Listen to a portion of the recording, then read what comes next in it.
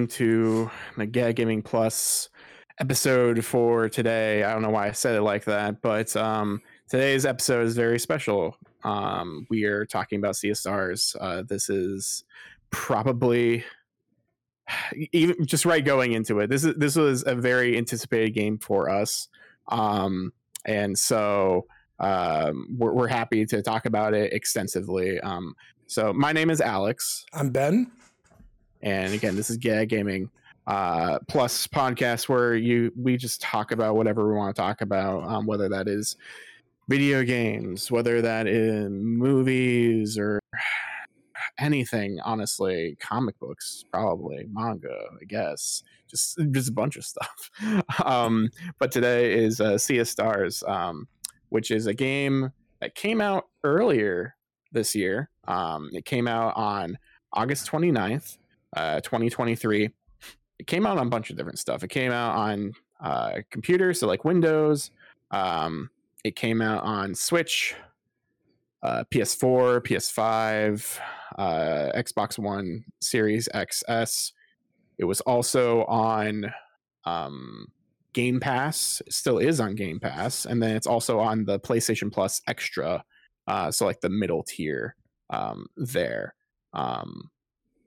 But yeah, we have a good show for you today. I don't know how long it's gonna go, so just strap in, and we'll be talking about already just one of our favorite games of the year and possibly ever. So yeah, let's get right into the basic plot here. So basically, the main plot of this game is that there are two main characters. We'll go off of first here. So there is Zale and Valir, and they are Solstice warriors in training. Solstice warriors are these special people basically in this cult town, more or less. Oh, it's very cult town. Of like wizards. Solstice warriors are people who are born on a solstice. So whether that is the like different sort of eclipses, so winter solstice, summer solstice, let's see, solar eclipse, lunar eclipse, and depending on that, Zale and Valir have different abilities. Like Zale's is more sun energy, where Valir's is more like lunar moon energy. And the job of solstice warriors are if you are one, at a certain time you have to go and train and just never see your friends and family. You have to make special clothing, and like that's part of it as well, is just stitching your own cloth, which is a rite of passage. And then you basically have to be ready to fight dwellers, which are these evil beings, essentially demons, who are just out to destroy the world. And the main thing who controls the dwellers is the Flesh Mancer, who is like the big bad of this game.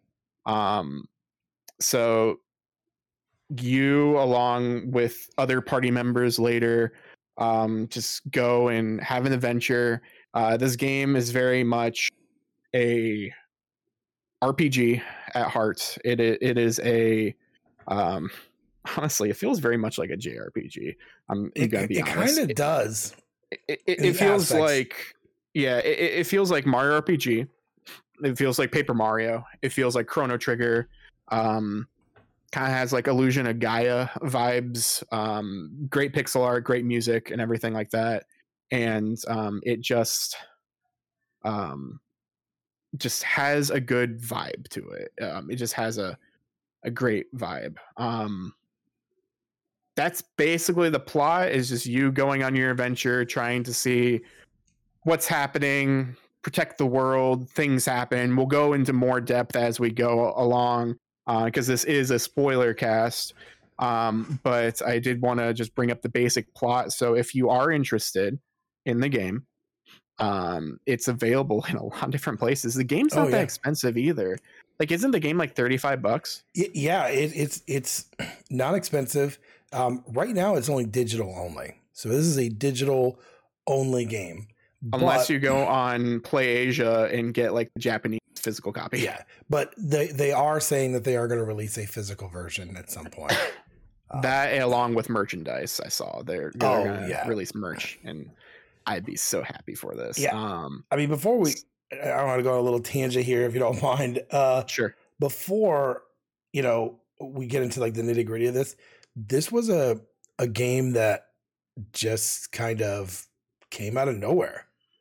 I had seen trailers for it, and, I feel like it came out, especially in Game Pass, people just downloaded it and like, oh, this looks fun. Mm-hmm. And it is completely blown up. I think this was and I want to call it a hidden gem, but that's what it was. It was totally a hidden gem. It definitely was. Like, people who were in the know knew. It was a Kickstarter initially as well. So like, there's a lot of Kickstarter stuff in here, and we'll talk about that as we go along into this. But like, you are forever in this game if you kickstarted it. I think that's crazy too, by the way. Yeah.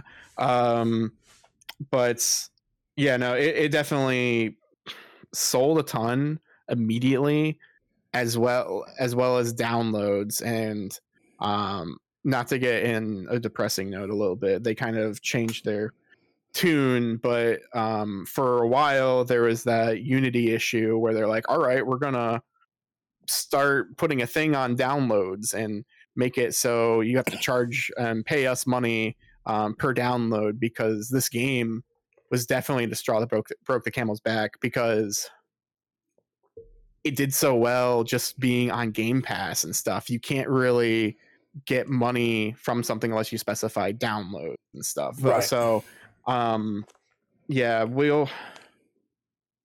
yeah, like you said, it's a hidden gem. It was a hidden gem for sure. Now it's out in the open. It should hopefully be getting DLC at some point as well. Like, people are really liking it. And let's just go right into this. So we were talking about earlier, and how we have this kind of structured is that this is a spoiler cast. So again, if you do not want spoilers, we will eventually go into more spoilery things, but we did want to give you a rating first. Not really like a 9 out of 10, that kind of thing, just like what are our thoughts about it without being by being spoiler free. So I guess I'll throw that at you, Ben, first, because I've been talking too much. No, you're fine. I think on a rating scale, if we did if Get Out of Gaming had their own rating scale, it'd be like, a buy, or buy used, or, on clearance, mm-hmm. right? I would say this is a total buy. When I got into this, I started before Alex started playing it. And, but we were talking about it. I'm like, it's rare that I spend so much time in a game. And if you listen to the podcast, we're not going to count Halo, because that's just like multiplayer. It's not story driven. The only other game I've spent this much time with was Ghost of Tsushima. And this game just took, my time away. And so even when like Alex was streaming, he'd be like, oh, look, Ben just opened up, Sea of Stars. And so I would say this is a definite buy for anyone that's not played it yet. And when it becomes like a physical version, I will be buying that as well. I'm going to buy a physical copy because I played mine on Game Pass. So mm-hmm. I will be supporting it. Excuse me. Believe it or not, I am going to download it on my PlayStation 5, and I will probably play it again. So what about you? What were your thoughts? So this game very much, as I already said, just pays homage, as well as just makes things seem better and just play as if our memories were accurate for the most part. So like, like how you think of a game from your childhood. Let's say I don't want to say a specific game, I guess, because I can't think of good examples, but like you think of a game from your childhood and you have those rose tinted glasses on, and then you go back and you play it. It's still really good, but there's certain things that like maybe dated and things like that that just don't feel quite right, but it's still like a masterpiece.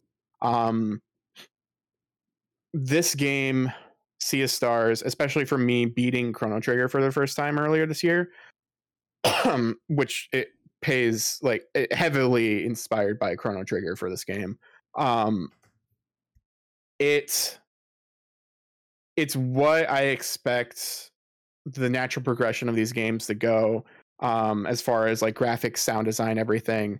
I like this game better than Chrono Trigger. Oh wow! I've said that I feel a lot, but I'm pulling up a tweet right now from September 3rd from me. So I'm gonna read this here really quick. This was early in the game, so still no spoilers. So my tweet, quote, I've only played Sea of Stars for about 3 hours now, but I know that this game is in my top games of all time list. I haven't had this much joy with a game since Celeste. Thank you, Sea of Stars game. Can't wait to play more. That was only 3 hours in, and I already decided that this game is great. Yeah. I really fell in love with the story. I fell in love with the characters, but then also just that gameplay is so excellent and just plays very, very well that I didn't really have any issues. There are things that you can turn on and off to make it easier, more accessible, but I didn't really do that. I did do it for like one boss maybe, because I just personally just got stuck and I was just like, I just need to get through this game. So I did it, I turned it back off. But otherwise, like, yeah, this game in general has very good progression. It's not really too difficult, and if you do find it difficult, there are plenty of ways to making your experience the best you can make it, which is great because this game is a game first, but obviously they have a story to tell. They want this story to be experienced by everyone, so why not make it accessible for everyone? And to kind of piggyback off that, that's what I liked. So if you are not used to this type of RPG, they have the amulet system, and what's really nice about it is like, so for me, I kept getting frustrated because I'd leave a battle, I'd have to make food and just keep doing it over and over again. So there was one I turned on when I was playing because I really wanted to enjoy the story, and basically after every battle, all of my HP and MP would be refilled. That's the only one I used.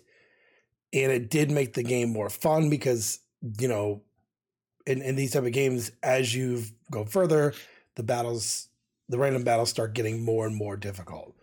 Mm-hmm.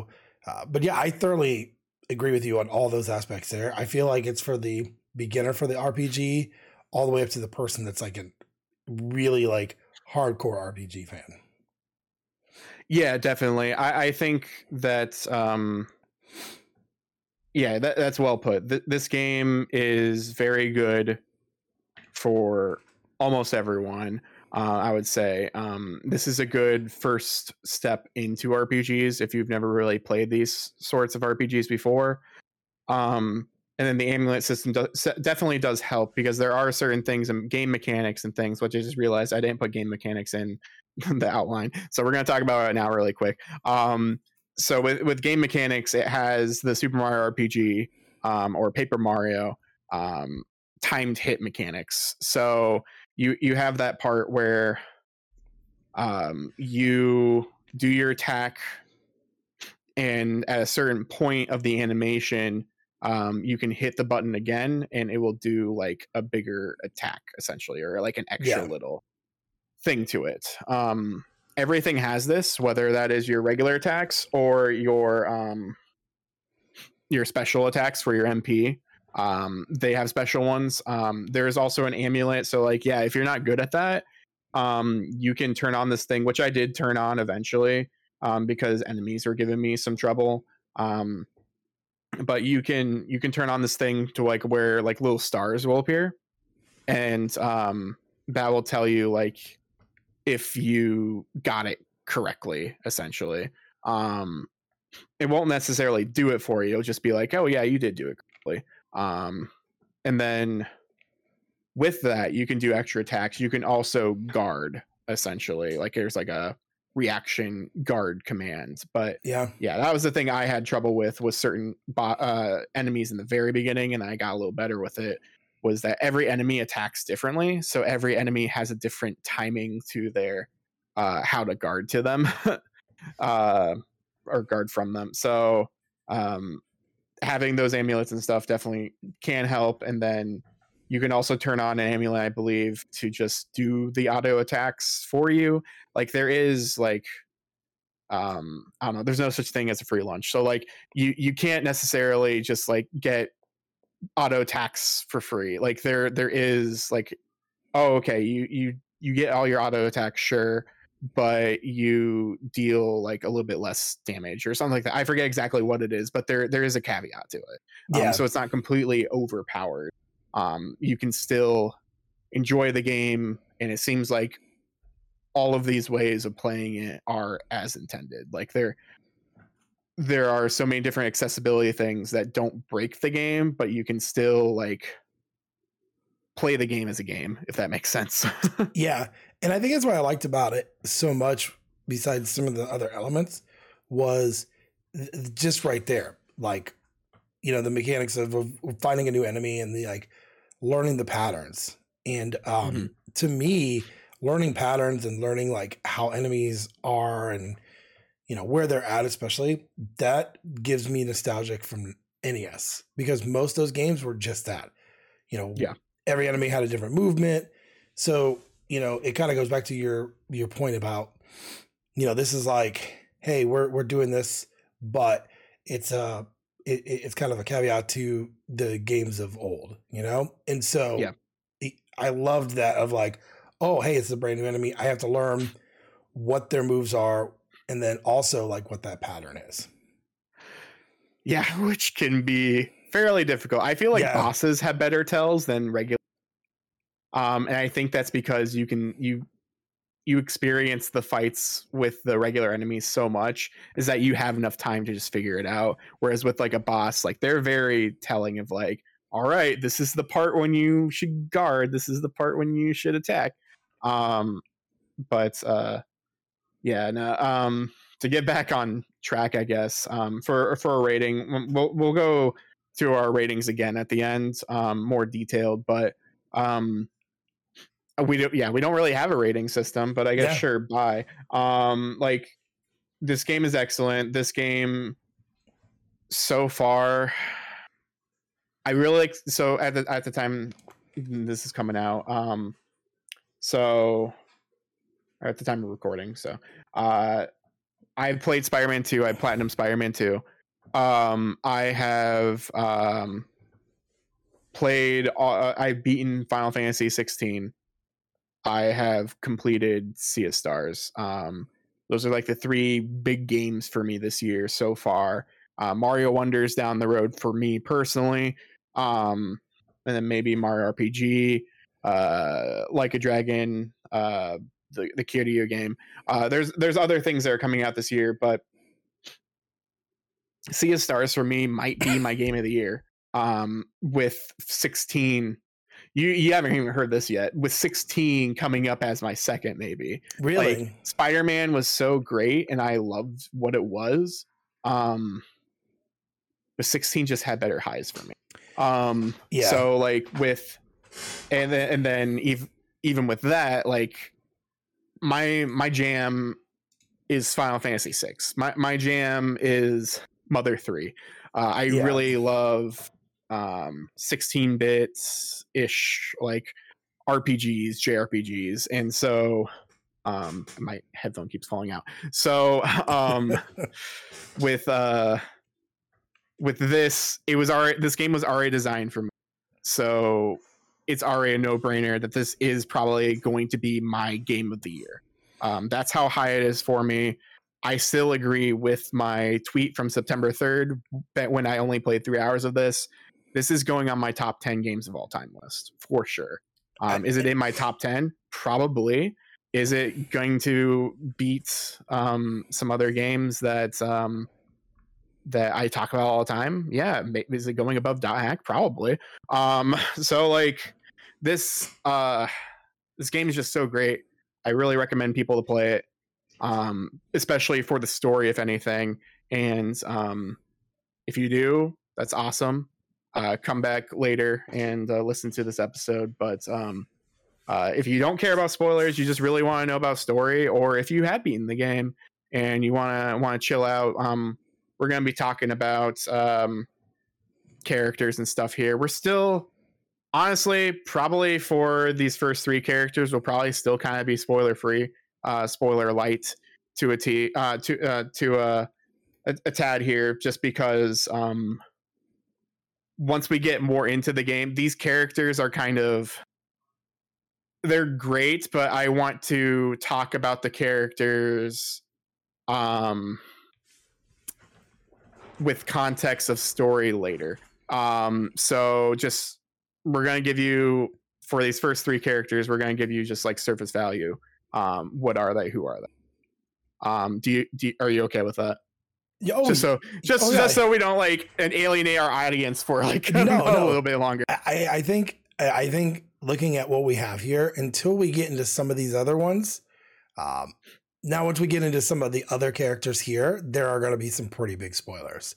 So exactly. But these first 3 with our 4th character is definitely going to be more of a spoiler. Yeah. But I still feel like going through and do this, I mean, it's a spoiler cast, so yeah, let's go. Going through these first 3 are going to be pretty much like, if you were to look up the game, you're going to get these names. Mm-hmm. So, but I may say something about one of them, and I'm just going to probably totally do the, I don't know. We'll see what I'm feeling. Okay. I'm feeling kind of feisty, so we'll see. Okay. The last one, I want to talk about stuff a little bit later, just because of how it is story heavy stuff. But so let's go with Zale first. Zale and Valier, I guess they're the first 2 characters we talked about them a little bit earlier. They're the Solstice Warriors. They're the Solstice Warriors in training. Who did you play as? So who did you choose? I played as Zale. Okay, that's who I did too. And and we were talking about this earlier, like, just so you know, there's no different in story or anything if you either of those characters. There is a location that I found out after I beat the game. Like basically, like, in a lack of a better term, there's like a hideaway that you can go into, and you can find your opposite character sitting around, and you can talk to them, and you can switch who your first main party character. Oh, nice. Because it's right beside like the compendium thing with the achievements and all that. So like, yeah, you can definitely go there and change your character if you wish. I didn't know who to play as. I honestly didn't necessarily like flip a coin, but I kind of just like chose at random because I knew that it didn't really matter. Right. But yeah, I kind of wish maybe I tried Valier just to see if there's anything a little bit different. But since you did Zale, but that's totally fine. I mean, they're honestly both blank slates. Right. They aren't. They're important, but they're not important. They are Solstice Warriors who just are put into the situation of helping out. I'm gonna name drop someone for a little bit, like the headmaster, as well as the other 2 Solstice Warriors as well, to just try to protect the world from the Fleshmaster. Master. I forget what I said. What's his name? I can't. I'm pretty sure that he is the Flesh Meister. Mancer. Mancer, that's what it is. Flesh Mancer. I was like, Heat Miser. What's his name? This isn't Rudolph. So yeah, you're just trying to protect the world from dwellers, and your main two characters, their real only developments are plot based. They react almost exactly the same, and I think that's meant on purpose because you can switch between the two freely. There is no real difference. They are the same character, more or less. It's just one has moon powers, one has sun powers. And I guess so it's really built around the characters around them, is how you get it. So it's similar to let's say, like, it's similar to like Persona 4, right? So like Persona 4 or any sort of Persona game for the most part, like you are a main character, but you're also a blank slate initially. It's really the friendships and the social links that you make along the way that define your experience and define your story. And I feel like that's what this game is trying to do, which is kind of strange because like if their influence is like Chrono Trigger, like Chrono is a silent character kind of, but like he also is like, I don't know, he is more of a character, I would say, of Zale and Valir. But yeah, I want to talk about combat for a little bit for them. So yeah, Zale is sun powers. So like he has a lot of cool like sun blasts, and he has this really cool super near the end. Oh yeah, that's really sweet. Where he kind of just like takes the sun power and just like shoots a giant ray. And then Valir has the one standing on that floating island, gets the moon power and just starts like vaulting just different moonbeams, and then just this huge beam comes out. How'd you feel about our main characters as far as how they controlled? So like Zale is a swords person. I forget his actual term, because they each like get like a class essentially from one of the characters. But like Zale has a sword, and Valir has the lance essentially. How'd you feel about that? How'd you feel about each of the how the characters played? Like, again, we said that they're essentially the same as far as like story goes and character development goes, but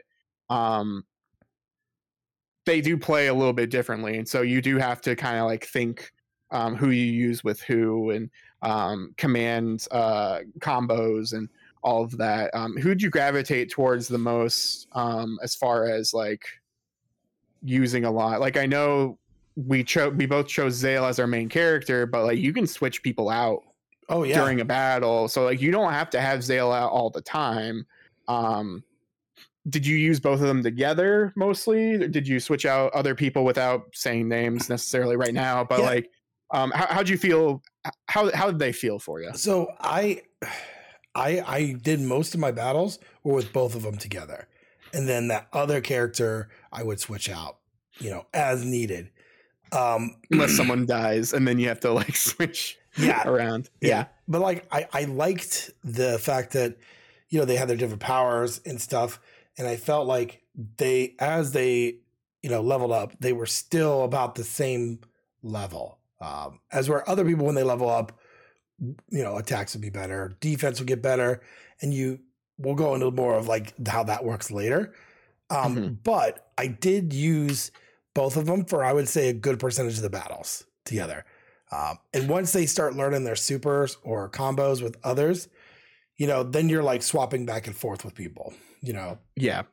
But it was for me, I love the fact of, Okay, so these, especially when you later on when you get other characters, it's nice to be able to switch out.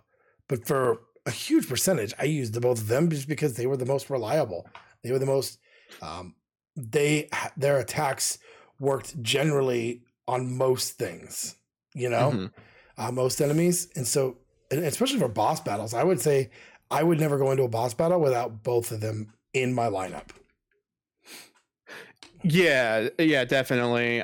They had really good combos together. They had one in particular where they could heal like the whole team for a tiny bit. Yep. Like, so I used that a lot, which used like 2 combo meter. They had a really good attack where they could just do their regular attacks together, and so that would help like knock down that meter on the boss or whoever you're fighting. But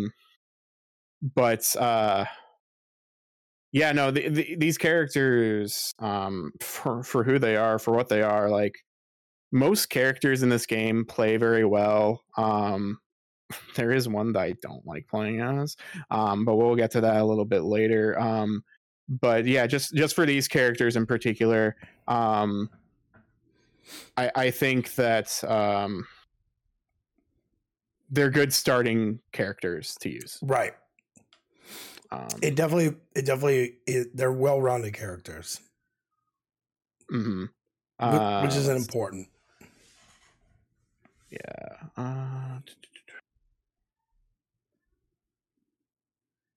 Let's see here. So let me see here. So I want to kind of get into another character here briefly first. I'm gonna pull something out here for a little bit actually and go off script, even what I just talked to you here a second ago. Just deciding. I kind of want to bring in the headmaster here briefly before we talk about our third character. Oh, here. Yeah. So Headmaster Moraine is a character who, as you find out, suffered from the Fleshmancer's attack with the Dweller, and all of the Solstice warriors essentially died that day, except him. Like, he was the one who came back, and he was pronounced he just became headmaster because he was the last one who survived. Yep. And so the other 2 Solstice warriors who were in training at the time, who are basically your counterparts, they Brugraves and Erlina, they are essentially a mirror version of Zale and Valir. They both have the same types of like sun magic versus moon magic.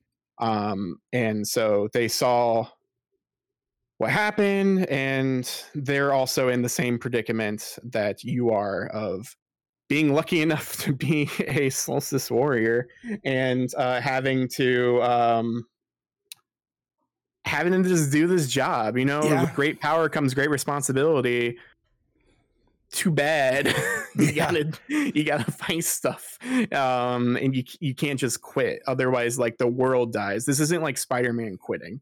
Right. Spider-Man quits, there are other heroes. Like I know, like you hate to say that, and like you can justify it one way or the other. It's like, no, but the world needs a Spider-Man, New York needs a Spider-Man, sure, but New York has Avengers Tower there. There are people around. They're not always around, but there's enough people around to keep the world spinning.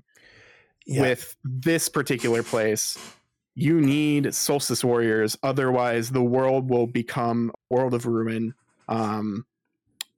like Final Fantasy VI or something. Spoilers for Final Fantasy VI. Like it will, it will just get really bad and be a dark place. Well, and like, the reason I really liked Headmaster, because, obviously this is a spoiler cast, and we've already brought him up. So at certain points in the game, you could see his pain. There's flashbacks. You see a lot of this stuff happen. And then at one point, he is just like, I don't want to do this anymore, you know? Yeah, definitely. Like it definitely really hits hard. Because we've talked about how Zeo and Valir are just our seeing eyes. The headmaster, Moraine, is really the first person, besides another, who like you see and just you feel for, you sympathize for. Like you hear all the stuff that happened to him. He didn't want to be in this position. No. He was just fighting with his people because that's what's right and that's what you're supposed to do. And he's like, all right, well, the world's screwed. See ya. I'm gonna go retire and just be depressed old man. Which is not something that you see in most RPGs. Like you don't. Like normally, you know, in most of them, since he's a headmaster, he would be killed. And then it's like a revenge thing of like, I want to get revenge because they killed my headmaster and my master. But like, he literally was like, I'm just done. Yeah. He's like, peace out. It was crazy to see. I was very happy to see that it wasn't that sort of trope. That it was like, oh no, my headmaster, we must avenge him. We must do this. It was just like, it was just kind of like our master lost hope. It was a different way of avenging him. It was our master lost hope, but we haven't because we're blank slates who can do anything.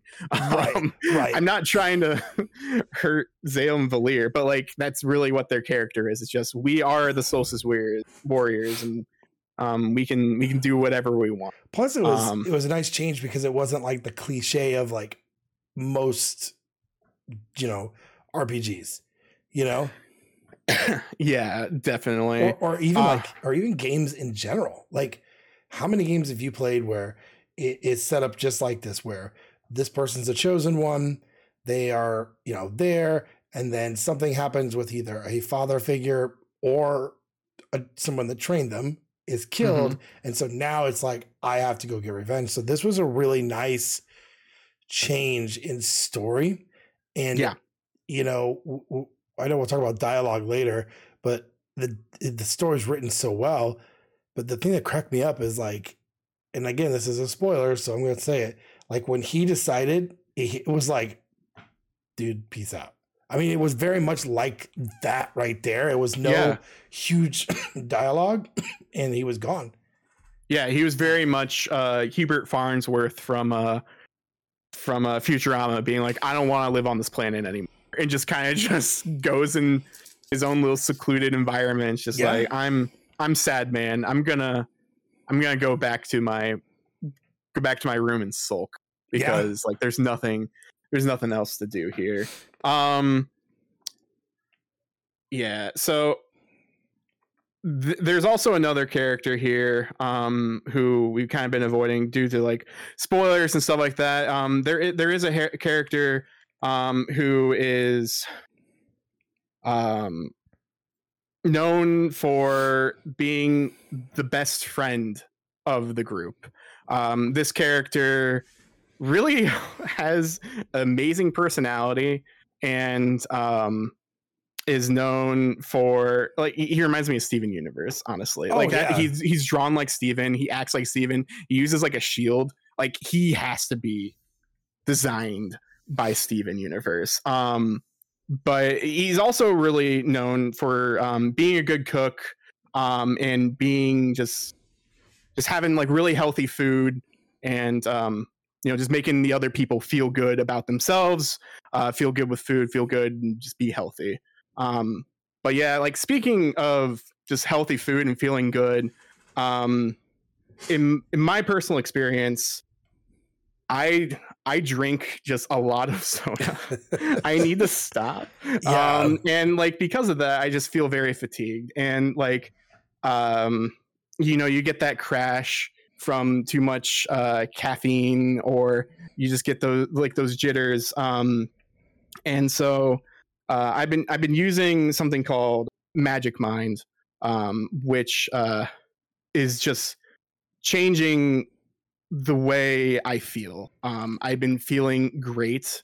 I don't have to rely on drinking soda.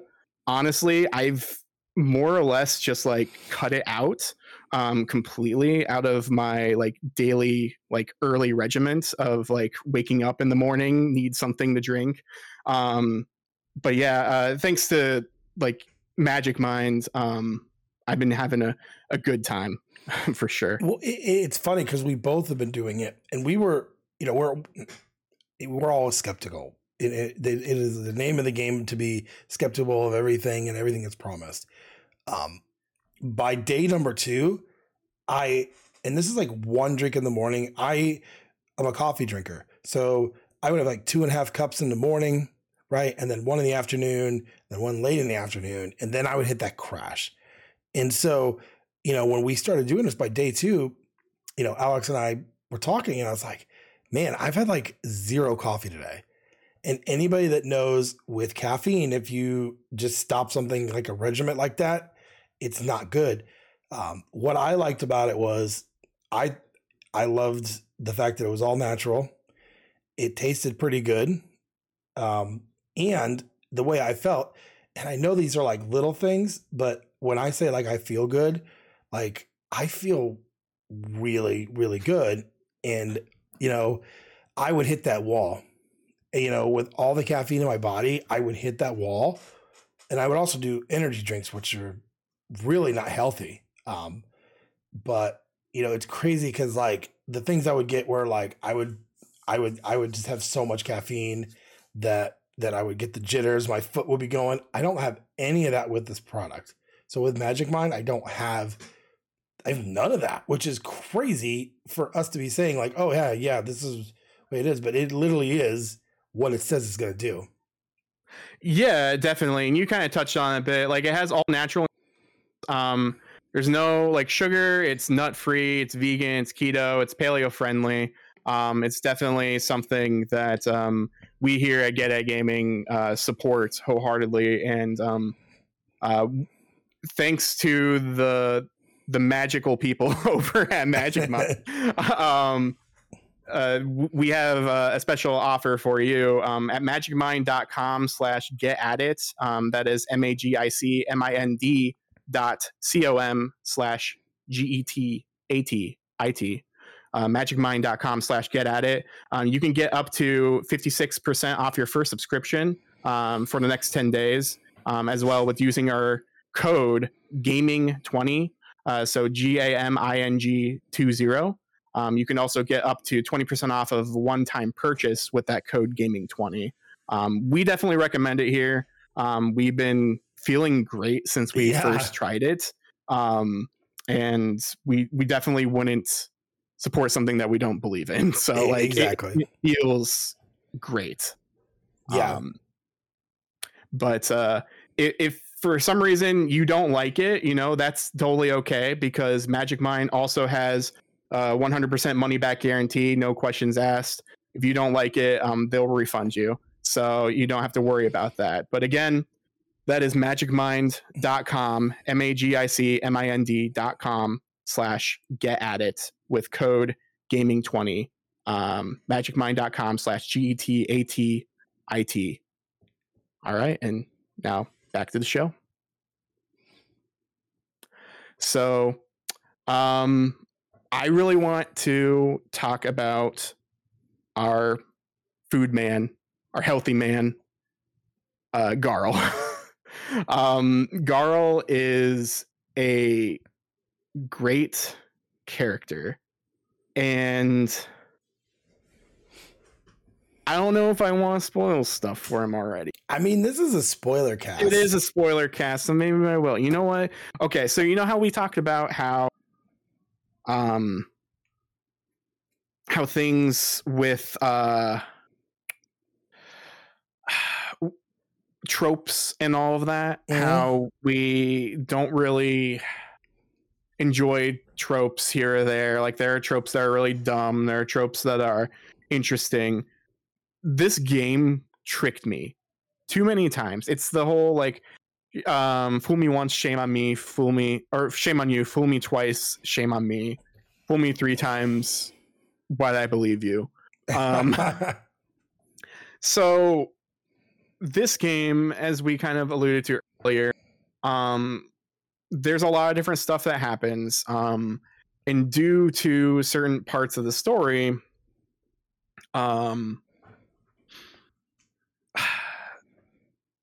characters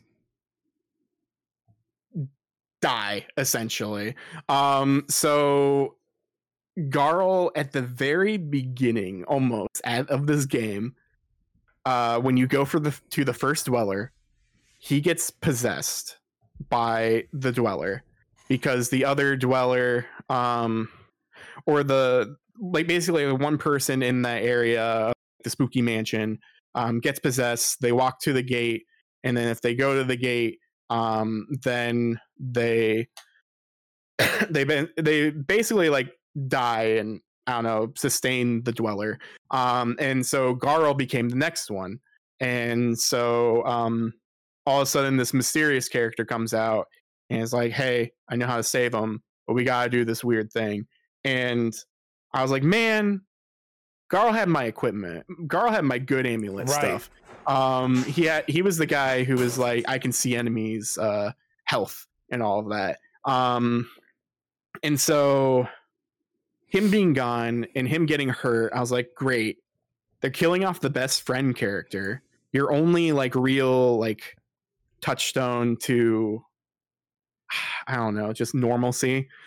Because he's a kid who lived in that village where your cult headquarters is, right? And you all hung out with each other. You had this little hideout, and eventually you have to go and be in the actual magic school, and so because of that, you can't see your friend for a while. So you go with him, and he's like, hey, we should go on an adventure just on our own. And you're like, okay, this is weird. And you're younger. And so you go through the cave, and Garl, this is the first time actually. So yeah, this game fooled me 4 times. So you go into the cave, Garl gets attacked by a monster. I thought he was dead. Yeah, so did I. I thought he was dead immediately. Nope, he just lost his eye, and he's still smiling as ever. And I thought he was dead until you see him late, in the present time, because it was a past thing that you were seeing. And then he hangs out with you. He joins you on quest and adventure. And he then, in this spooky town, he gets possessed, and then he is dead again. And yeah. I was like, okay, I don't believe you this time, but all right. This is weird, but maybe it is true. Maybe he is dead, but there is a way of bringing him back. So I guess he's not dead. All right, they're not going to kill this character. And you do the stuff. You fight the dweller. We'll go more into that in a little bit. You fight the dweller. You do all that, and then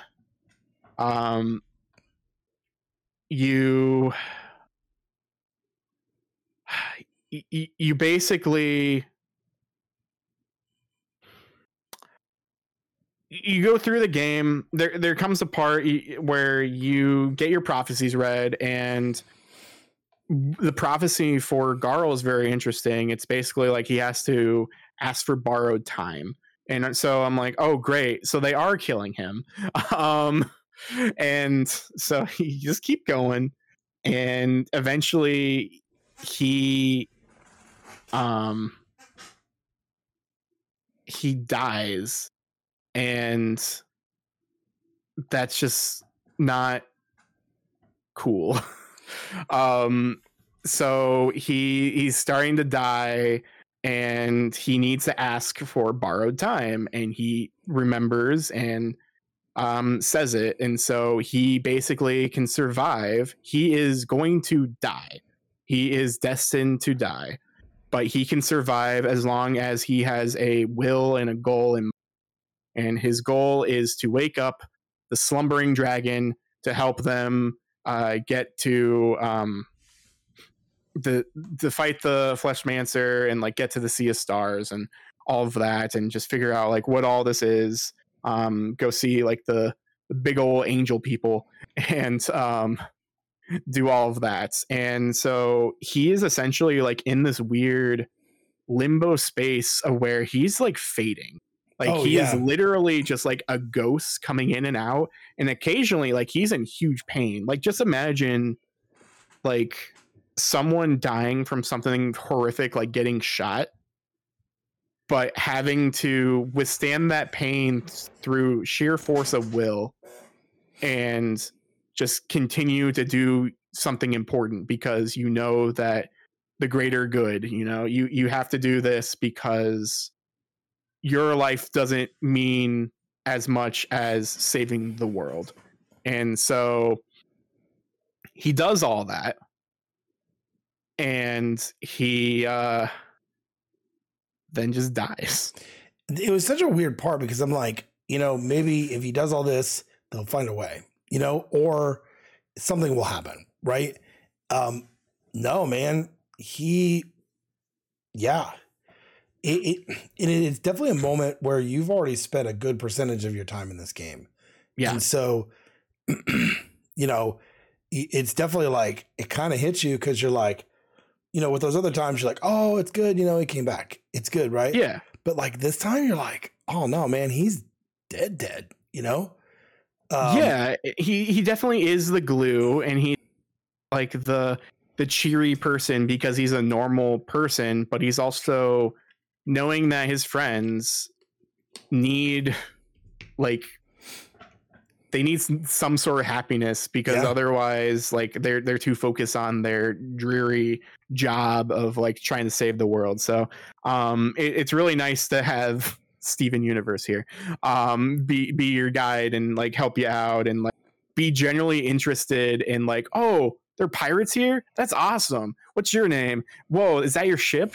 That's really cool. Let's go hang out. Let's go do this stuff. And it's really different from having your two blank slate people. You can live vicariously through Garl and like his wonder, and seeing that character disappear and die and get and ride. He does his job. He wakes up the sleeping dragon, which I forget what's his name.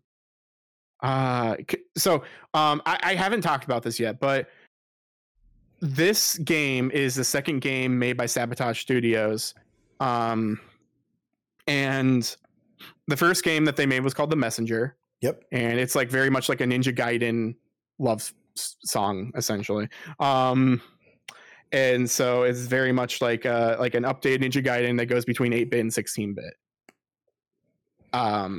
The Sea of Stars is a prequel to The Messenger.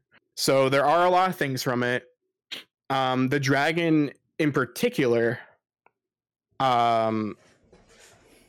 is a character and a nice character in The Messenger. So if you played The Messenger, got that far, and then see the sleeping dragon, you're like, oh, that looks kind of familiar. And then when you do wake him up and you hear his name, which I forget what his name is, I'm gonna have to look it up here in a second because I can't seem to find it. But like when you wake him up and what's his name? It's like some butler name. It is. I can't remember it either. Yeah, I'll have to look up here in a second. But basically, like it's a very specific name. To where you find out, oh, Garl named him. Like that was like his final thing that he did, and he named him. And it's not Edgar, is it? No, it's not. It's like, what's his name? Wentworth. Wentworth is that's what name. It is. Yep. Yeah, it was originally like something else. And he's like, no, you don't seem like that. It was like some other like generic like butler name, like Alfred or something. Yeah. Like I think it might have been something similar to that. And he's like, no, you look more like a Wentworth. Like you be Wentworth. And so he's like, all right, cool. I'm Wentworth. Where you want to go? And Garl's starting to fade out.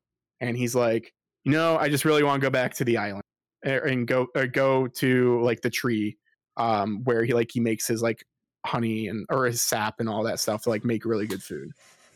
And he basically just dies on that ride there. And it's like really impactful.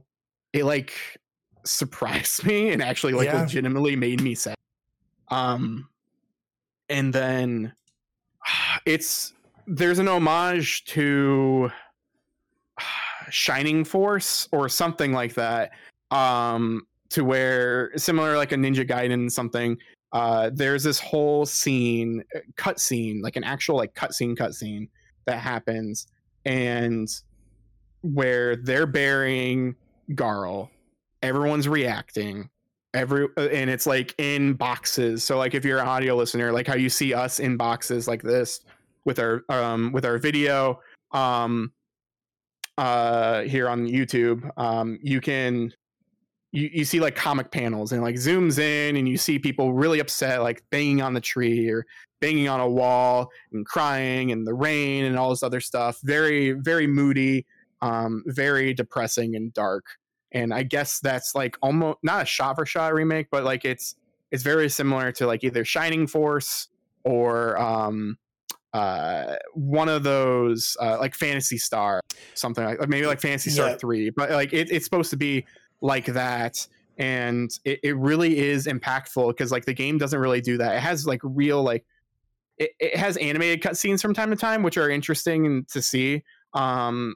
But like they don't have the same impact as seeing like a 32-bit thing react. So depressing. How'd you feel about that scene in particular? It was definitely for me like it was a somber, quiet moment. And so for me, I was like, man, like this is really sad.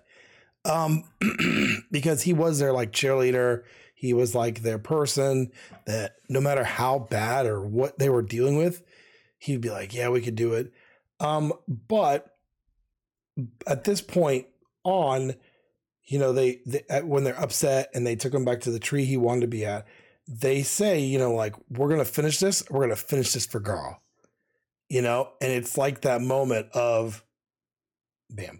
I would compare it, and I'm not comparing it in so many ways, but it made me feel about Star Wars New Hope when you see Obi-Wan die and you're like, you know, Luke is yelling and screaming and he's upset, but it's like that moment, like, listen, you know, but that whole scene on the dragon is very sad. Yeah. But it really sets up that second part of the game because at that point you're there, you know, you're very close to the end of the game at that point. And you know, you even go back at one point and visit the grave again before you go to the end of the game. Yeah, definitely. We'll talk about Garl here in a little bit. I want to talk about some other characters here as far as story goes and all of that. So we touched on do I want to talk about Sarai? I don't know. Let's talk about Bugraves and Erlina. So we talked about them briefly. They're the previous Solstice Warriors before you two, before Valir, before Zale. And they hate their job. Yeah. They absolutely despise it. They hate that they are in this. Whereas Zale and Valir are very much I'm not trying to insult the game, but like I understand like how it is because I love this game. They're very much blank slates. They're there for you to just experience the story. They're okay with pretty much everything except Garl dying. And so with Bugraves and Erlina especially is like, it's not fair. Why do we have to do this? We should not do this. We should find a way to not have to do this anymore and not have this responsibility and just live on our own and just be secluded. Similar to how Moraine gives up later. this is the reason why Moraine gives up. So during that big boss that you fight at the mansion after you save Garl from his second death, so after you save him from that, then you fight the first dweller of sorrow. I forget what it is. And it's over there, and you fight it, and you're fighting it with the whole group. Right.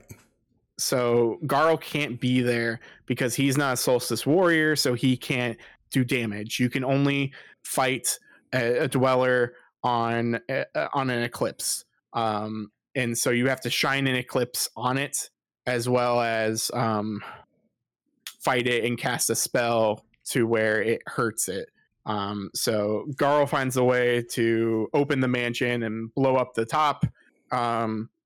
So then you can have the full eclipse onto the enemy, and you're fighting it. So you're fighting it with Moraine. You get to control Moraine for a little bit, and you get to and you don't control, but they're doing it on their own. Erlina and Brugraves, they're doing their own thing. Eventually, when you're about to fight and beat this thing, you beat it. Erlina is before like it finally like dies. They do something special to it. They don't like kill it essentially, and they perform eclipse magic onto, I forget exactly what it is. It's like either the heart of it or something, and that's bad. Essentially, they have been talking with other cult people of the Fleshmancer, the actual like bad guy, and they are like, hey, this is our way out. If we cooperate with the enemy, then they get the world, and we get our own alternate world. We can live somewhere. Brugraves just wants to forget. He doesn't want to have this anymore. He doesn't want to fight. He doesn't want anything. Erlina's a little bit different. Erlina doesn't want this responsibility, but is still just a warrior at heart, and so becomes the Fleshmancer's like greatest warrior. Yep. And gets transformed into like a big old demon thing that is one of the final bosses. So yeah, that causes Moraine to quit. And yeah, so it's just a big heavy thing that happens. Yeah, that's one of those things where I was like, oh, this is like how you talked about how we've been talking about cliches and all that. That was one where I was like, oh, this is different. Oh, the headmaster didn't die. These people just kind of just betrayed you, and not to necessarily gain power. It's just like, we don't want to deal with this anymore. So we're going to just hang out and cooperate with the master villain. Yeah. And the villains, those lackeys are like, okay, cool, you did it, and you did this thing. So now the Fleshmancer can come here. Now he is alive. We can find him. We can bring him here and make more dwellers and all of that.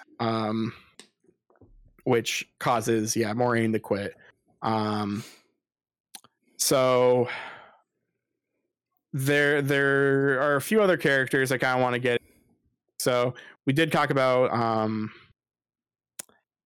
this is scattered.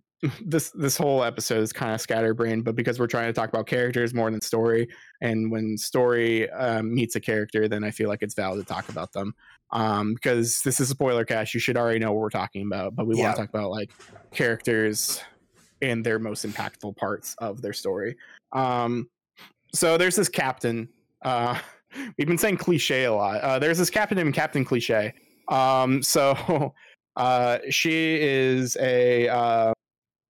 your first pirate who you find, and you get on their really terrible ship, which is essentially just you know, like how whenever you see pirates and like you're all like, oh wow, Oh yeah. look at this ship, isn't this awesome? It's literally just like a raft Oh with yeah. like with a stick in the middle with a sail. Like that's all essentially is. So that's your way of getting to your first destination. And you see the captain along with like the other people. So Yolande, Valtrade, and Keenathan, which are just a crazy group of people. I really love how in every inn you can grab like sheet music and you can give it to them and then they'll just play the soundtrack Yeah, that was really in cool. the game because they have like their own band. And yeah, in order to help in order to help Garl with his third death or second death, excuse me, where he's possessed and like he's feeling bad from the first dweller, Cliche is basically like, okay, you should go and help me get this coin of the dead or something like this, so then I can use that to get my ship essentially. And so you can use that coin of the dead to then help get like an antidote, as well as Cliche also just wants this for the ship. Cliche transforms into this other character named Sarai, and is the character who I referenced earlier. I hate playing as Sarai. Yeah, I wasn't a big fan of her. I felt like her attacks were not very good. You have to use her a lot though at the very end. Like you have to use like a lot of her poison moves. It's just hard to do like the Moonerang thing with Valier. Like there's a lot of like hop click, hop click, hop click. Like you're just like doing it nonstop until you mess up. Sarai's just another hero, playable character who just use swords. That's all. That's all they use. And so they help you on your journey, and you go through things, and they still like cover themselves up and pretend to be two different people, because it's clearly like Captain Cliche is the name, which is just like a cliche of this person trying to pretend that there's someone else and trying to help you. Like it's a play on words, but it's also just the truth. Like it is just kind of a cliche. And so much so, like I forget what the trophy or the achievement's called, but it's like the big reveal or something like that, where Sarai is like, all right, but before we go, I need to tell you something. I'm actually Captain Cliche. And Valier and Zale are like, yeah, we already knew. We just wanted you to come out on your own time and just tell us. Like, we didn't want to. And that's some of that writing. That's some of the writing in this of like how good the writing was. I think the only thing that really shocked me with her, though, so this is a spoiler cast, is so she looked like a typical ninja. So she wore like the face thing or whatever. Yeah. When that came off and she was like half like a cyborg. Yeah. That's what threw me off. I was like, wait, what is happening right now? Like, it was almost like that part of where did this story just go? You know? Yeah, that definitely threw me for a loop. And like that similar to how I talked about like a world of ruin and a world without like solstice warriors. Like that's where Sarai comes from, is just that an alternate reality across the sea of stars, which is this actual thing that like you, as long as you know how to like travel it, you can use it to go to any alternate reality. and so you can go to Sarai's world, which is your world. Just all the Solstice warriors are dead. Yeah. And so the Fleshmancer actually lives in this one, because the Fleshmancer, along with another character, like they exist outside of these universes essentially. Like they can travel between them however they see fit, or at least they should be able to. And they were blocked away from from the main universe or main world until the two like Erlina like caused the thing to happen, and then now he can actually come through. But yeah, no, it was definitely like, oh, hey Sarai, you're a robot. Okay, also this looks like the Technodrome. All right, let's go. Like this is very much space and robots and post-apocalyptic.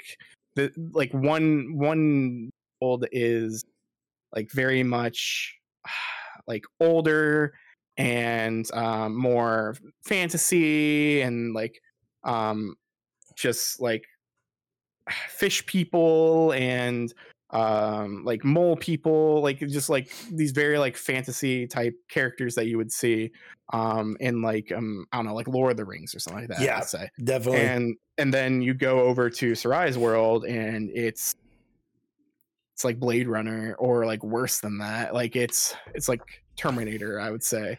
Yep, because some of the bosses in that level were awful. Like legitimately, like some of the harder bosses to me, at least, were in her world. And so, but yeah, I think, you know, again, this is that writing we were talking about of how good the writing is.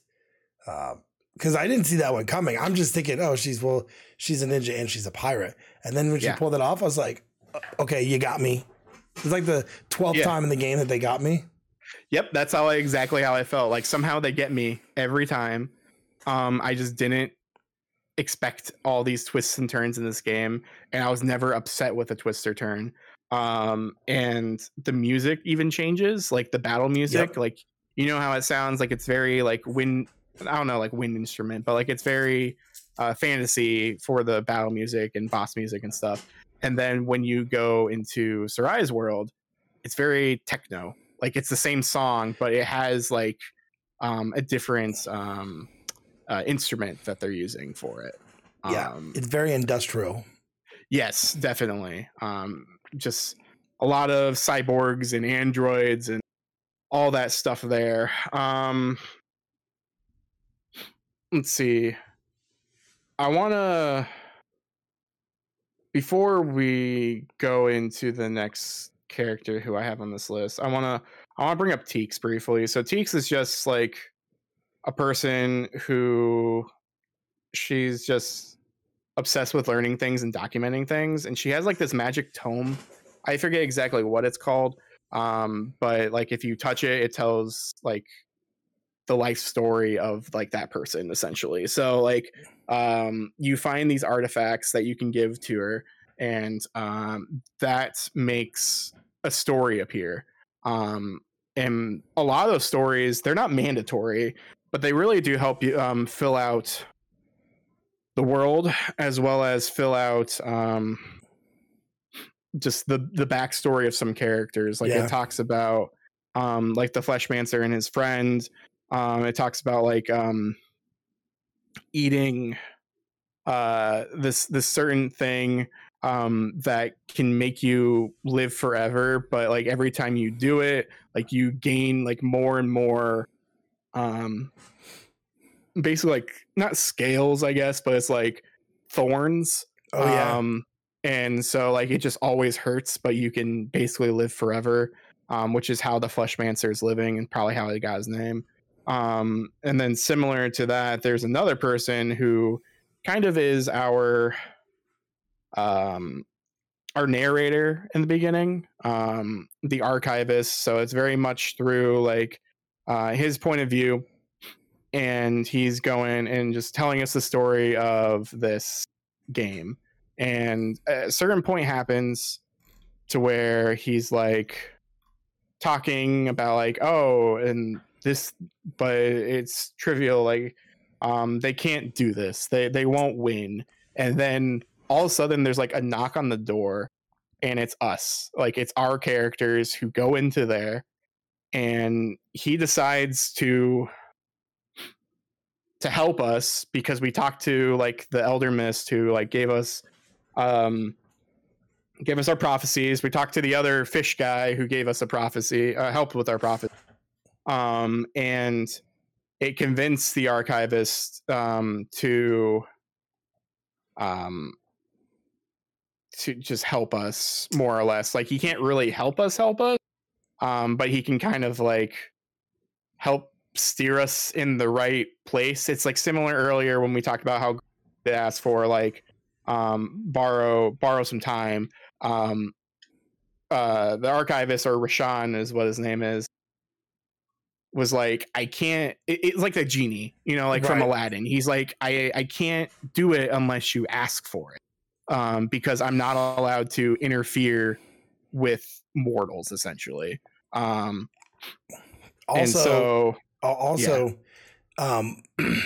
With him, when you get to that last boss battle, you cannot use him for the last boss battle. He will tell you, hey, I can't do this battle, you know? And so making sure you know that ahead of time is like kind of key. But like that was the 15th time where they threw stuff off, like, oh, by the way, I can't do this.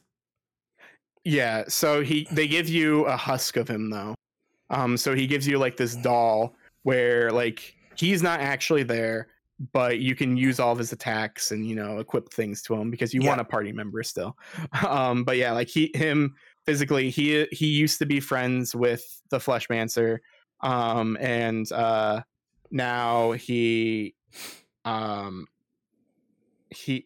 just like, I can't interfere. I know that he's bad. I know that he's doing these things, but I can't really do much. I can only really watch. I'm an archivist. I can't meddle with the affairs of the story because the stories are and so that's why he can't really do things, but things happen, and that's the main reason why he quits as well, because they're fighting the culty people, and Sarai is like, screw this, and grabs one of Rashan's like vials, like his attack things, and throws it at the guys, and then that just summons the Fleshmancer immediately. He's like, hey, come on, why are you attacking? You're not supposed to be attacking. You're not supposed to be meddling with my stuff. Like, now I know that you're still alive. So that's kind of the thing as well. He was kind of like hiding himself, but in plain sight. But he's like, whoa, hey, I know where you're at now. You're here. How's it going? And they have this thing where like they freeze time, and they're like hanging it out in frozen time, and they're just like, hey, why are you doing this? How's life? How are you doing? Oh, I'm fine. And just having this conversation, it's just really weird to see that they're still kind of friends, but at the same time, one's clearly better than like good, and one's clearly evil. Right. It's just an interesting dynamic. I do like playing as Rashan. I like using like those potions, and also he actually has, I think he has like 2 status effects or whatever, or elements, I should say. Like if you do the charge thing and like put an element on him, he gets like the purple, I forget what that is, but if you throw one of his potion time things and like time it just right to where like it hits everyone else, then that's the poison, so you get double right there. So like there's interesting ways of like fighting the enemies, taking down their little hitboxes there, and just timing things right. But how you feeling about Rashan? I at first I was like, I don't really like him, but I think more I got him leveled up once you get him really good and leveled up, he's fantastic. And so the ones I used the most, obviously, were the two main ones, him, and there was one other person, and it's definitely not the ninja, but like one other person, and that's it. Okay. Well, I guess let's just talk about that one other person here really quick. So there's a final person, our final character, named Bist, who is similar to Garl in a sense. Garl's already passed away, but exists in the post-apocalyptic world, where there's just like a bunch of these like souls just like free. And again, like if you have a will, you can use something called living glass, which Rashawn does like a surgery basically onto Bist, and he becomes Kool-Aid Man. So I kept calling him Kool-Aid Man every time I was playing with him. And he can like transform into like anything. And as long as you have the will to live and to fight, then he can continue being in like existing, because he wasn't able to leave that area, because otherwise he would just like die. He was like in this weird like experimental area from the Fleshmancer when he was just playing around with lives as if they're just like experiments. And so he has really cool powers. He's very much like a brawler. He has really good combo powers where like he does like the ball bouncing stuff and does like the pile driver. But he has a really cool thing later that we'll talk about post credit stuff, post stuff here in a second. But he was definitely later in the game, like once you, because I didn't have a Garl anymore, he was the shield character for us. So like I would use him as well as Rashawn. But yeah, I didn't really use Sarai unless I absolutely had to, because there are certain enemies near the end too where it's like, all right, you need to do a lot of poison, everyone. Okay, I guess I'll switch to you for a little bit, and I switch right back to one of those other two. Well, I feel like you know, this last character, he literally looked like something I would see on Ben 10. Yeah, he definitely looked like some sort of alien thing. And he's fun. It definitely completed it, and I wasn't expecting to get any more characters at this point, right?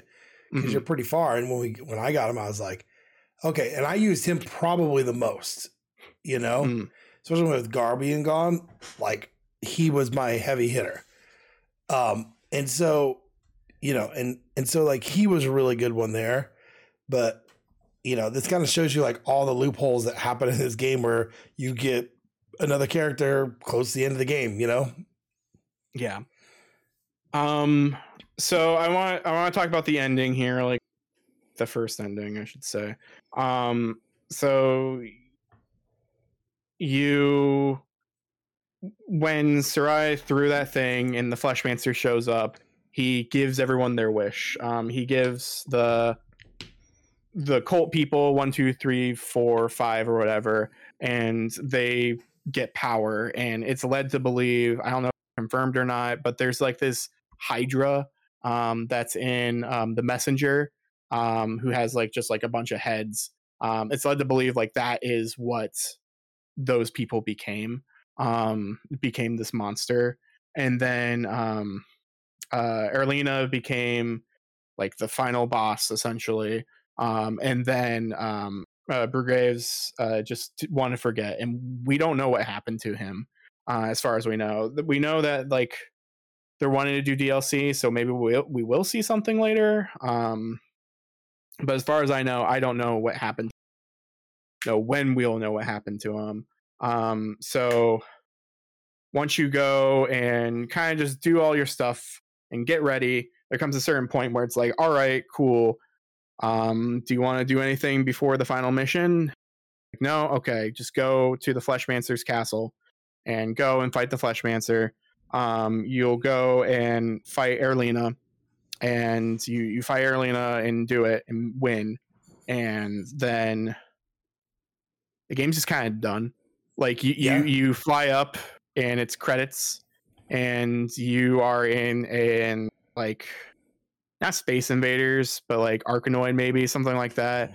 Where like it's an arcade like space shooter, where you're fighting like the final, like the, I forget what it's called, but it's like the big bad, essentially.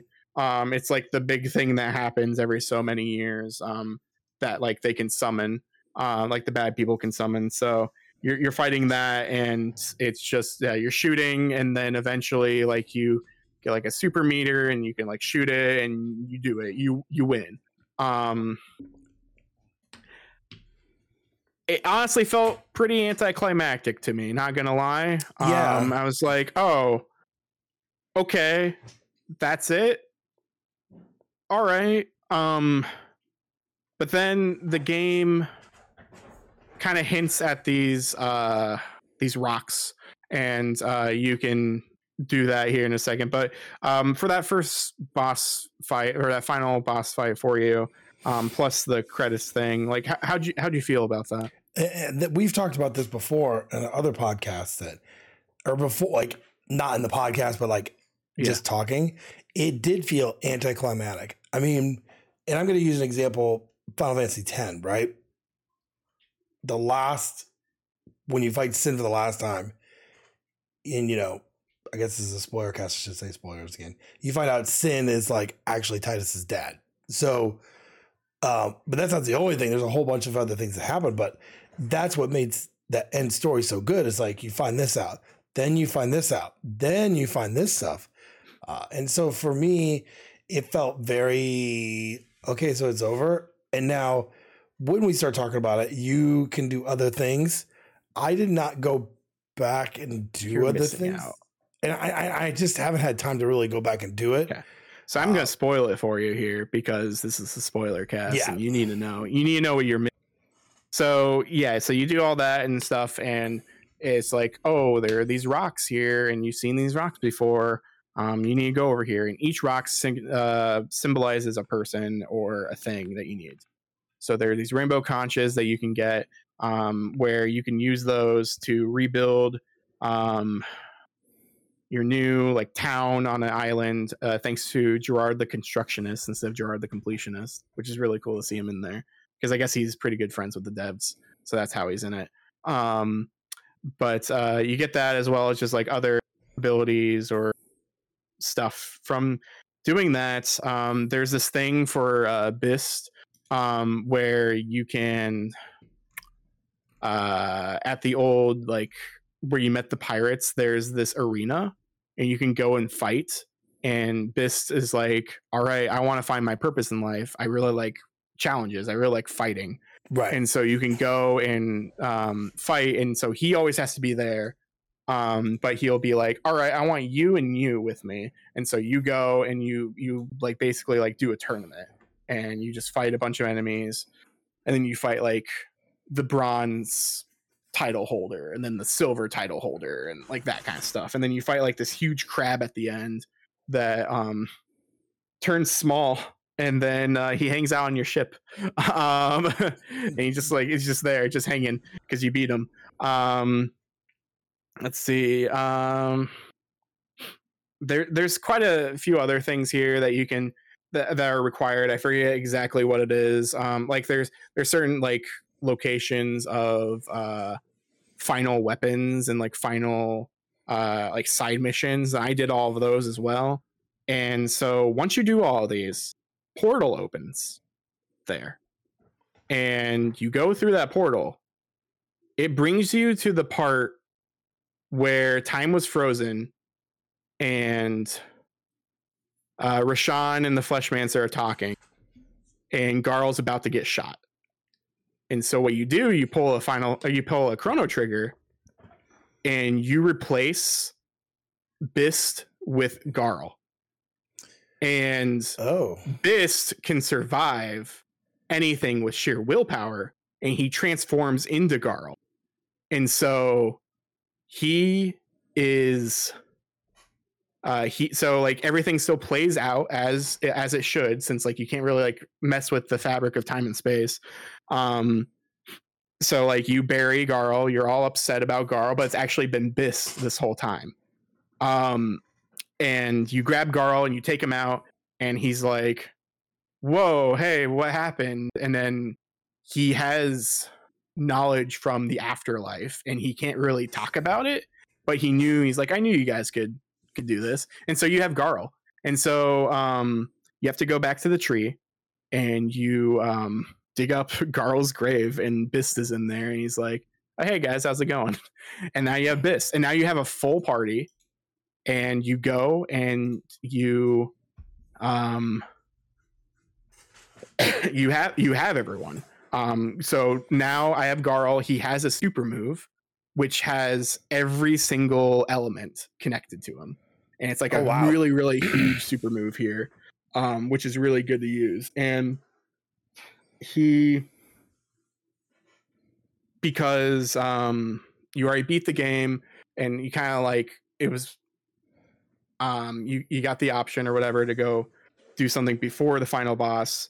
So now you're gonna go fight the Fleshmancer as if it's your first time, because it's like a what if scenario, I guess, but it's actually like the true thing. So you haven't fought the Fleshmancer, so you go up and you're gonna fight like Erlina essentially. And then because Garl is there, he yells at the Fleshmancer and changes what happens, and it's basically like, what, you're too cowardly to fight us yourself? Like, we came all the way here essentially. And so you fight the Fleshmancer. Oh wow. And he like summons like these huge like flesh tentacles or like dragon things that do a lot of damage. And basically you have to just keep attacking the Fleshmancer until until you do enough damage to him, and then you go into that fight, like the space fight. And so you learn a new move in that space fight, which is dodge. So you hit like B or circle or whatever to dodge underneath lasers. So you're actually like trying to dodge everything, trying to attack and get all of those things down. And then if you die up there, then you go back to your fight, and then you have to just rinse and repeat, just keep fighting until you because essentially the Fleshmancer like gets health back, it seems, on his like main fight. So like you go and you fight him, and then you do a lot of damage to him, and then you get to go back up into that flying scene and just try to do more like that. That health bar stays, so like you are doing progress on it until eventually where you just kind of win. And yeah, he gives up, and Roshan and him kind of just walk away together. Like Roshan like pops up, he actually pops up, and he's just like, hey, it's over, they won, you promised you'd leave them alone, let's go. And so they leave, and that's that. See, now I just downloaded it on my PS5, and I, instead of like going back and doing it all on, because I played it on my computer for Game Pass, I almost want to do it on my PS5. Yeah. For trophies. So that's probably what I'll end up doing, and then I'll go back and do those things. So, it's funny you talk about the ending and you talk about this game in general and all the things we've already talked about. I wasn't 100% sure this was going to be like one of my game, if my game of the year there. And I have not played Spider-Man, but I like Spider-Man, just not like, there. I don't know, man. This is probably going to be my game of the year. Mm-hmm. And so, when we've talked about so many things like the complexity of the story, the gotcha moments, which there's a lot. Yeah.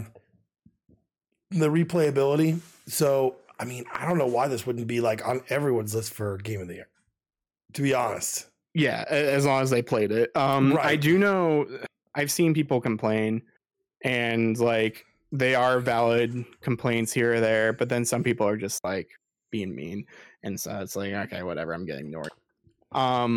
There is a final thing that I don't want to spoil, because even like in Gerard's review, he didn't spoil this either, because like it's very I've already told you about it kind of, but like it's very cool to see. It's a cool Easter egg to see that you just don't really expect.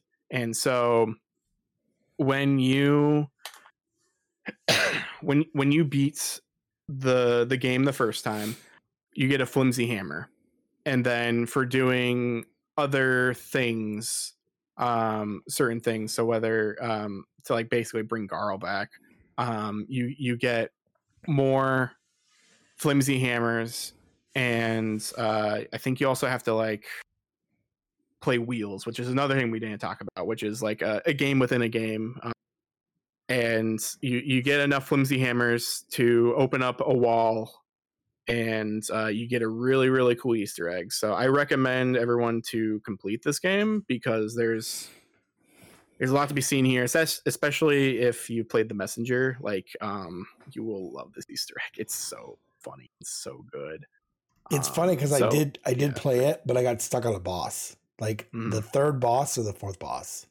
I got stuck on the DLC, so I need to go back to it and try to fight it. But this game, as we've talked about for over an hour and a half here, it's definitely worth it. We think it's our game. Yeah, I mean, unless anything else comes out pretty soon, I'm just gonna say it, and I think you'll say it too. I mean, you already kind of said it. Like, I think this is Get Gaming's official game of the year. Like, it definitely is. And I'm gonna play Spider-Man, but I'm not like, I don't know. There's a couple games I'm gonna play during our break. I wrote a list, and this is what I have to stick to get done. I have Breath of the Wild on there because I've not played that yet. Mm-hmm. I have Spider-Man, and then 16. Yeah, I have 16 on there, which I own, but I haven't played it yet. And then I just wrote down like a bunch of the smaller games I own. Mm-hmm. But I really want to finish some of these games going into that next year, because there is a lot of stuff coming out first year. And so I want to make sure that I got that Mario RPGs on that list to finish this year. Mario Wonder, I want to play that. And so, but why I'm kind of like waiting for some of those, I would honestly have to say this is going to be my game of the year, which is crazy because Advance Wars 1 and 2, I love. Mm-hmm. I mean, nostalgia all the way, but you know what? I played like 4 or 5 hours of it, and it didn't grasp me like Sea of Stars. Like, Sea of Stars is that game where I'm at work, and I'm like, oh my God, when can I play Sea of Stars again? Like, you know, what's happening next? Or you stop at a key point because you're like, hey, it's like 11 o'clock at night and I work tomorrow. And I haven't had a game do that in a while. Ghost was the last game that did to me. Like, honestly. So, so I would say, I said this in my tweet earlier, that more or less, but I would say Celeste is to platformers as Sea of Stars is to RPGs. Like, they're both very much indie darlings who are just the culmination of the best parts of those genres, and just does wonders. I love Celeste. It has a great story. Even like Celeste is there for the gameplay, but it's also there for the story. And if you want to listen to the story, cool, it's great, and I love it.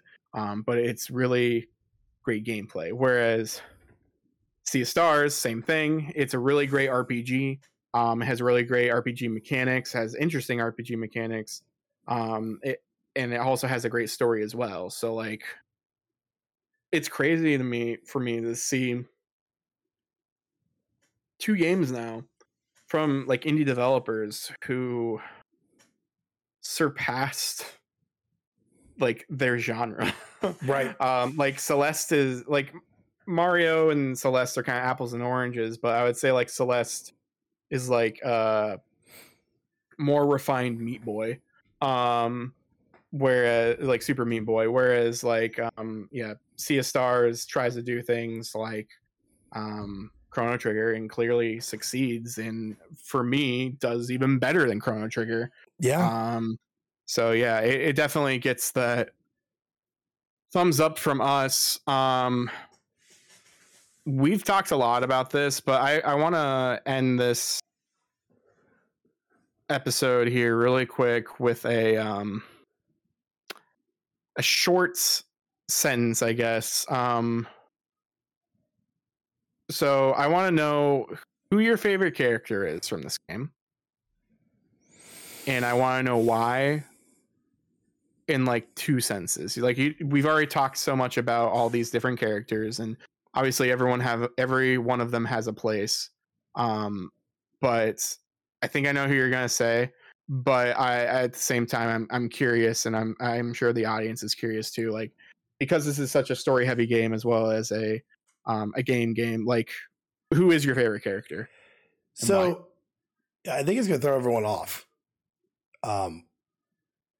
It only because of their story, but I'm really going to go with Roshan or slash the is it the archivist, right? Archivist, yeah. Archivist. And the reason is because you start the story and you just see someone sitting in a chair and you see their hand, it's all wrapped up, and then mid game you see the door open, and he's telling the story as they're doing their adventure.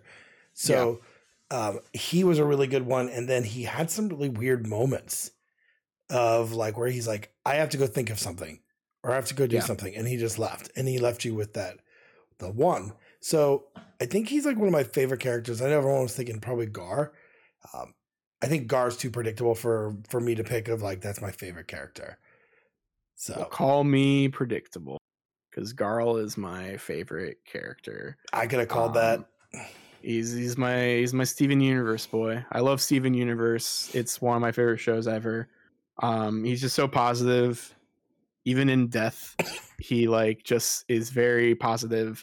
The game forced me to care about this character just because of how many times it fooled me with like, oh, he's dead. No, he's not. Yeah, he's dead. No, he's not. Okay, he's dead for real. And then even at the end of the game, post credits and all that post game stuff, oh, he's not dead. Awesome. Yep. Good. Yeah. Stop doing this. And then even at the end of all, there's an epilogue where like, so at the end of the game, similar to the first ending, the Solstice Warriors, so Valir and Zale, they have to go fly up and become balls of light and fight and protect the world, and so they disappear essentially. So in the first one, you just see Teeks talking about them, and because at the final, before they fly away, Teeks is like, hey, wait, no, you promised to give me your story. It's like, all right, cool. And then they put like their things that they sewed together at the very beginning on the book, and then that writes their story since it's a magic book. And so Teeks can essentially just tell everyone the story of the Solstice Warriors about how they saved the day and all of that. At the end of the post game and everything, if you save Garl's alive and kicking, and he's old man Garl.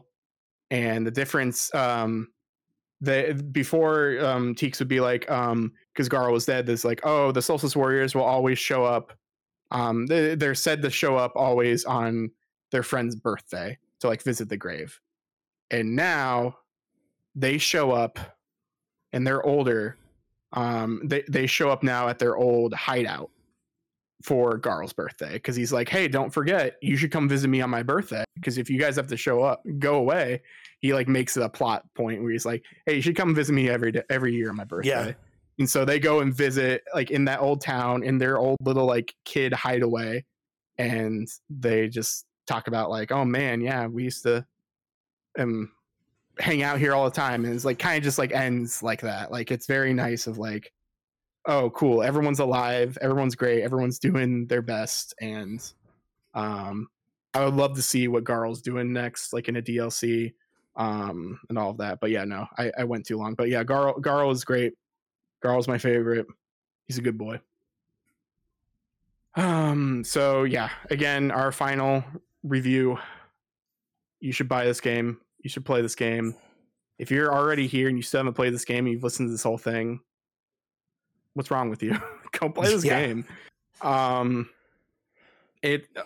review, again, our spoiler cast was very built upon talking about each of the characters, and then the story was kind of secondary to go with the characters, so that's why it feels kind of scatterbrained. But I promise you the game's not like that. So I recommend going to play the game. Again, it's on everything. It's fairly cheap. I'm sure it's going to go on sale. Oh yeah, like during like the winter sales or whatever, because it's doing so well. Like they could definitely put it on sale and still just make a ton of money. So but yeah, thanks so much for being here. Thanks so much earlier. I mean, we talked about it earlier, but thanks so much to Magic Mind for being a sponsor of this episode. And yeah, Ben, do you have anything else to say to lovely people? Just to get at it. Get at it.